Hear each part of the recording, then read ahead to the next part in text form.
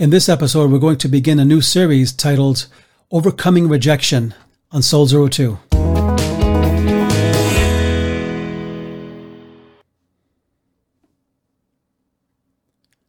And welcome to Soul 02. This is the podcast that's putting the oxygen back into the Christian life, one soul at a time.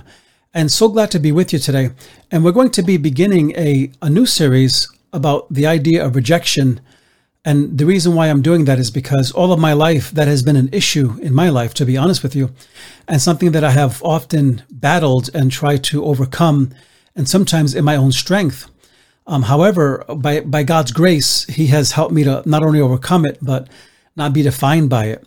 Often, the pains that we go through define us instead of develop us, and rejection is no different than that.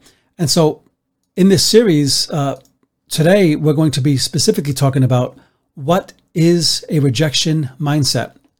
How is that defined? What does it mean? And we've all been rejected in our lives, from our first crush growing up as teenagers, maybe a job rejection where we were really hurt, or maybe there was an interview that we had that just really didn't sit well and didn't go well, and so we took it as personal rejection. Maybe you've been betrayed. Maybe you've been stabbed in the back by a very close friend and it really, really hurt. But this series is not about being rejected as much as it's about walking in a rejection mindset. Because it's one thing to experience something, it's another thing to be defined by that experience in an unhealthy or toxic way. And this is why we want to talk about rejection. And rejection is a harsh reality, even in the Bible. Just because you had these people who were later considered saints or perfect doesn't mean they didn't go through things, and they all struggled very much. And I think about a prophet named Jeremiah, who it says of him that he sank in the mud. You know, he was thrown in this well and left to die. And so imagine how rejected he felt by this experience of being done to him. Job said, "All of my intimate friends abhor me, and those whom I loved have turned against me." So Job experienced rejection by his close friends, because nobody can reject you like people who love you, right? So David even said, "I am the scorn of all my adversaries, a horror to my neighbors." David experienced seasons of rejection, even though he was a king, even though kings have people who love them and adore them. But David was rejected. And Jesus, it is said in Isaiah, it describes him as a man of sorrow and acquainted with grief, but it also says that he knew what rejection was. He was despised and rejected of men. And Jesus himself said this. He says, all of them deserted. It says of him, all of them deserted him and fled in Mark 14:15. So with all this rejection happening, does it mean that rejection is necessarily a bad thing? Absolutely not. Rejection can actually be a good thing if it makes you grow, if it develops you and hardens you in a good way and makes you tougher as a person. In an article called The Overpraised Generation, Dr. Carol Dweck of Stanford said this: well-intentioned parents have unwittingly left their kids defenseless against failure. The current generation of millennials, born between 1980 and 2001, grew up playing sports where scores and performance were downplayed because everyone is a winner. And their report cards had more positive spin than a reality press release. And that is very, very interesting observation when you think about it, that if you grew up that way, this is no criticism against you, but the point I'm making is this, that rejection doesn't always mean it's a bad thing. Rejection can cause you to grow as a person. It can either be a stone in your shoe, or it can be a piece of sand that in the right conditions creates a pearl. And that's why it's so important that you don't necessarily deny rejection or refuse it in your life, but let it become fuel for growth. So let me say this, that being rejected and walking in rejection are two totally different things. This is why we're talking about overcoming rejection, not in terms of denying it or running away from it or ignoring it, but not letting it define you, not letting it become your personality, not letting it warp you as a person. Experiencing rejection in a healthy way is when we allow it to pass in and out of our hearts without letting it fester, without letting it become poisonous. This kind of rejection is painful, but it doesn't define you. It only damages you, but doesn't define you, and you'll be healed from it eventually and hopefully stronger. However, experiencing rejection in an unhealthy way is when it passes through our spirit, our mind, right, our hearts, and stays there until you begin to think and feel and process relationships from a spiritual orphan's point of view. What is a spiritual orphan? It's someone who lives like they've been abandoned by God and everybody else, and they live that way. So they become rejectors, they become users, they become angry. And this kind of rejection will define us, and it will damage and hurt us in the long run. So one of Satan's primary weapons against people in general is to lead them to walk in a rejection mindset. He wants especially those followers of Christ to walk this way, because the church is really supposed to be a place, and Christian fellowship is supposed to be a place of covenant, family, and acceptance. And Satan wants to destroy that, so he wants people walking in rejection so that they don't fellowship with anybody because they've been hurt or they've seen too many hypocrites in the church. But first, what is a rejection mindset today? What does it mean to walk in rejection? And this is a definition I put together based on all the research I've done and reading. I read about 5 or 6 books on rejection and did a series at our church on it a while ago. But a rejection mindset is to live as if you are cast aside, thrown away, or have no value whatsoever. Rejection taps into the feeling of an orphan that an orphan has when they have no place to call home. And we've shared that story before about that woman who was rejected by her father for being pregnant as a teenager, and she went and started a brothel and became very, very rich and successful as a businesswoman. And on her gravestone, she put the sad words, "I just want to be home. I just want to come home," because her whole life became defined by her father's rejection. So what are some causes of rejection today? Unwanted pregnancy. Maybe a child is born with defects. I've seen that in my ministry many times in people I run through life with, where they have a child born a certain way, and one of the spouses just can't handle it, so they either leave or causes some kind of stress in the family. A child born the wrong sex, so to speak, can cause rejection, where maybe mom or dad wanted a girl and they got a boy, or vice versa. Abandonment from a mother, a father, or a spouse, or a friend. Physical, mental, verbal, or sexual abuse can definitely be fodder for rejection. Rejection from people such as betrayal, divorce, unfaithfulness. All those things can cause a rejection mindset. It can lead us to live like, what's wrong with me? Why don't people want me? What imperfection do I have that makes me wrong?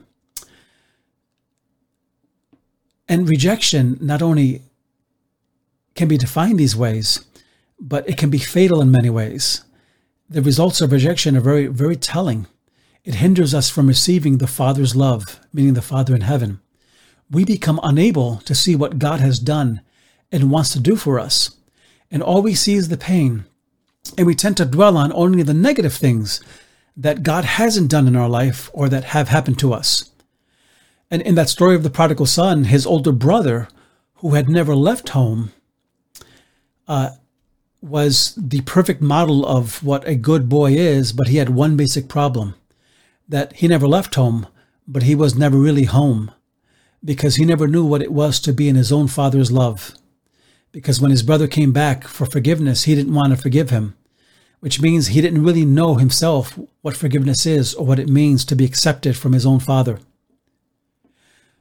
But we find that when people are hindered from their father's love, they have a problem not only receiving God's love, but love from other people. But rejection also attacks our identity. We struggle with knowing who we are in this world and what we are about. And that's why maybe we run from thing to thing, always looking, who am I? Who am I? Who am I? Or we are insecure. We want to impress people, and say, I do all these things because we feel that we've never been really accepted. Another problem is rootlessness. You never feel like you have a home or are home in any situation. You may have a roof over your head, but you have no real roots in your life, and you struggle to feel accepted. A person that is never rooted becomes a wanderer. They tend, like I said earlier, to go from thing to thing, like Cain in the Bible. Cain was one of the first brothers in the Bible, Abel's brother. And when God corrected him, instead of receiving the correction and saying, let me fix this, he became a wanderer and went away from God and walked in rejection. A wanderer never grows because they never become rooted, because you really need roots to grow. You need family roots. You need friendship roots. You need some kind of roots to grow. And when you become a wanderer, you cease to progress, because we only grow as we rub shoulders with other people. But one of the big defining things of rejection is bondage to fear. When we walk in rejection, we become a slave to fear, the fear of never being accepted, of never being enough, of never loving, of never just being smart enough, being pretty enough, being good looking enough, being rich enough, being competent enough, or talented enough. Those are signs of rejection. So how does God see us walking in rejection? How does he see our walking in rejection? Well, you might be surprised, because just when you think God might look at us and say, well, get over it and just, do A, B, and C. And God loves us so much that he sees us like children who ran away from home, like his children. Not necessarily leaving a home in a physical sense, but some people leave home emotionally, spiritually, or mentally. And even though they may be there, they're not there. And somebody once put it this way: the farther we run away from the place where God dwells, the less we're able to hear his voice, the voice that calls us beloved. And this is, Henry Nouwen said this, of course. And I'm a huge fan of Henry Nouwen. If you never heard of him, he was a Catholic monk, and just worked with developmentally disabled children. He was just an amazing guy. So think about how many children have left home in a rejected mindset that later affected their choices, that they became someone who they were never meant to be.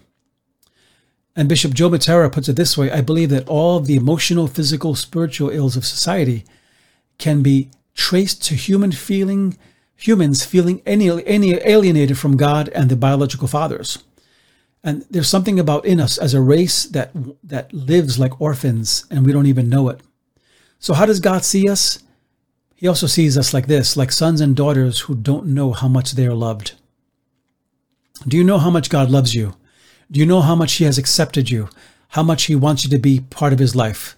How much he wants to bring you to your destiny in him? And again, Henry Nouwen said this about the prodigal son: leaving home is a denial of the spiritual reality that I belong to God with every part of my being, that God holds me safe in an eternal embrace, that I am indeed carved in the palms of God's hands and hidden in their shadows. What a beautiful way to put it. And this is why it's important to know that God loves you no matter where you are, no matter who you are. You may not be perfect. You may be an outright sinner, so to speak. You may be doing evil things, and God still loves you and wants to restore you. But God also sees us this way, as orphans that he must pursue. A big part of why Jesus came is not just to forgive us our sins, but to make us into sons and daughters. John 1:12 says, but to all who received him, who believed in his name, he gave power to become children of God. That's why Jesus came, to restore your son and daughtership to God, because sin separates us from God. It makes us orphans.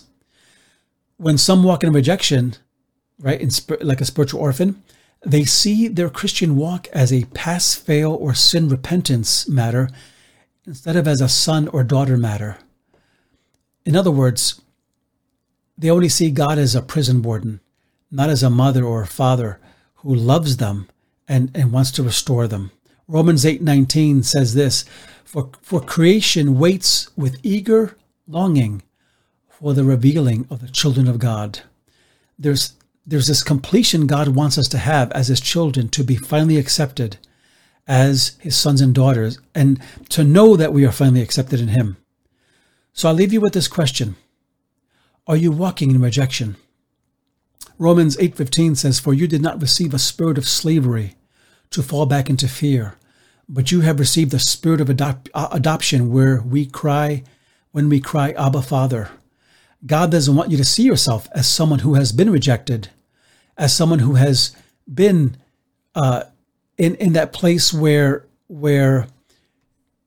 you constantly feel like you're not enough and nobody cares about you. And yet at the same time, God loves us so much that he gave his only begotten son. That's how much he loves us. And so as we look to the future, and as we look in our lives, as we walk in him, remember how much God loves you. And remember to subscribe to this channel. Check us out on YouTube, soul02.com, and we're on Facebook, we're on Twitter, we have a website, soul02.com. Check it out, because we want to help people find God and find hope. So thank you for joining us. God bless.